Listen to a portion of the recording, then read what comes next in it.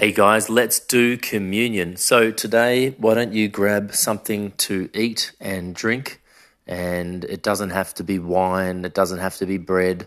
And Jesus just said to do this as often as you drink wine, but I don't drink wine, so I'm pretty sure he wants me to do communion. So I've just got a little bit of pumpkin and I've got a coffee that's ready for me now. I definitely do that often. So as I've said before in previous episodes, there is a antichrist spirit, and we know from John, the Apostle John, the one that Jesus loved, the one that sat and ate with him and leaned in and rested his head on Jesus' chest.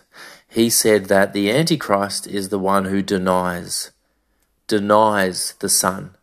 So isn't that fascinating how what we are doing the very opposite of denying the Son. Right now, we're going to take communion together. Now, we can't do it in person, but we can do it online, and I encourage some of you to do a communion ministry. We need video communion ministries where people can tune in with you every day in your kitchen, in your bedroom, wherever you are, and do communion together as the church, because we are acknowledging the blood of Jesus Christ. We are acknowledging the Son.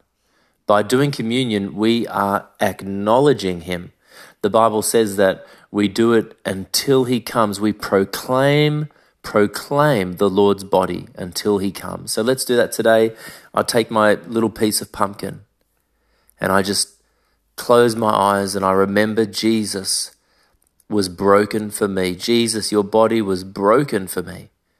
Your beard was pulled, your face was punched. You were attacked with nails and whips, and it cut your skin, it broke your body for me and for everybody on earth. God, you said, Father, forgive them, for they don't know what they're doing. Even hanging on the cross, you said, forgive them. So we just thank you for your body that was broken. By your stripes we are healed. We have been healed. You were crucified before the foundations of the world. So we thank you, Jesus, for your body, and we receive that right now. And just feel free to take whatever element you have. And then as we remember the blood of Jesus, we acknowledge the blood of Jesus. In John chapter 6, Jesus was telling the crowd that they needed to eat his body and drink his blood, and many turned away from him on that day. It's interesting to me that it's actually John 6:6. If you look it up, that is the verse, John chapter 6, verse 66. That's the verse in the Bible where many left him. They left him. They stopped following him. And it's funny because John, who wrote that book, John, who wrote the book of Revelation, who talks about the Antichrist, who talks about the mark of the beast, who says that the Antichrist has a number called 666, he's the one who wrote John chapter 6, verse 66. Although he didn't put the numbers in there because it was organized into the Bible that we have now later. It's interesting that same John said that the Antichrist is the one who did not remain, but they left. They left and they exposed themselves to be the Antichrist, of the spirit of the Antichrist. But we are not those who leave, we're those who remain. We are not those who shrink back. And so we are not ashamed of Jesus. We are not leaving him because of this hard teaching. We do accept this hard teaching that we must eat his body because his body is real food, spiritual food, and his blood is real spiritual drink. We literally come alive. We get access to heaven, access to the Father. Our sins are forgiven. And so now we lift up the coffee and the wine and the juice and whatever you have.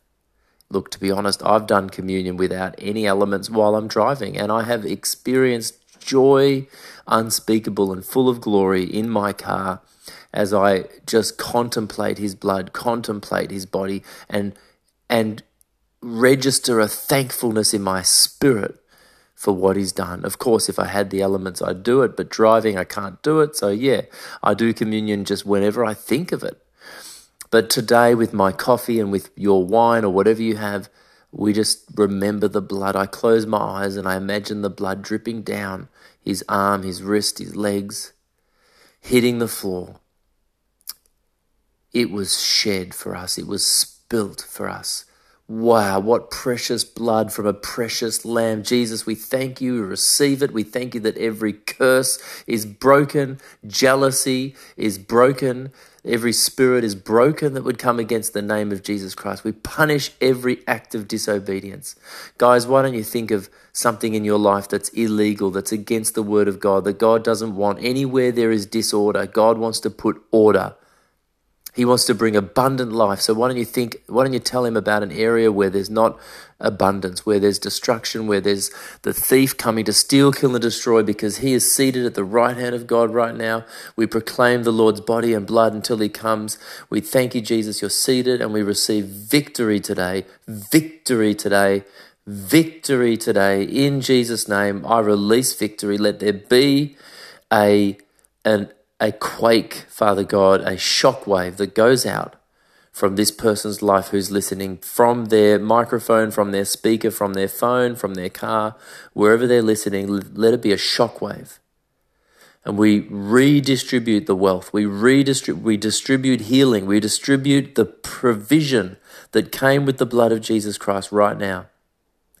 And we declare, God, you make every hill a valley, and every valley a mountain, Lord God. You make the plain places, Lord. You make a highway in the wilderness, God, and we just release that anointing and that power and that victory and that healing and whatever it is that fills the low places, makes the high places low. We bring back order right now. That's it. We release the order of God in Jesus' name, not because of anything we've done, but because of everything you've done. But we are here as your church to enforce your divine order. And I just pray really quickly, Jesus, as we thank you for this communion this morning, and wherever we are, whenever we are, I want to pray for the cities that we are in, wherever we are, who's listening, that the God of this age would be crushed. Satan would be crushed under our feet, that victory would come back into our parliaments, come back into our governments, that justice and faithfulness and righteousness and peace and joy from your throne and from your kingdom, Jesus, would start to come back into society, that Christians would stand up and pray, that we would gather, that we would break bread and have communion together, and we would see victory in our city. In Jesus' name, we rebuke you, Antichrist spirit.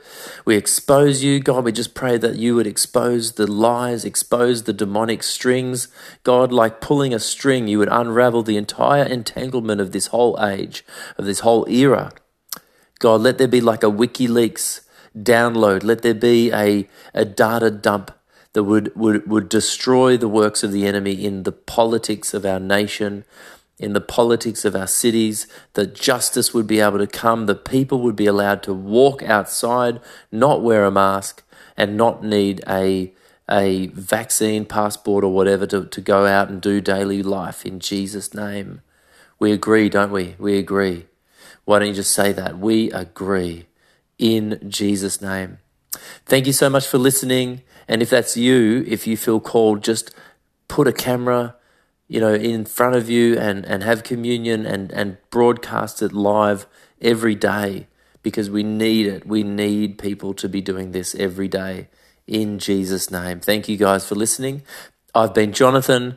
This is the Kingdom Dynamics Podcast. Thanks for listening.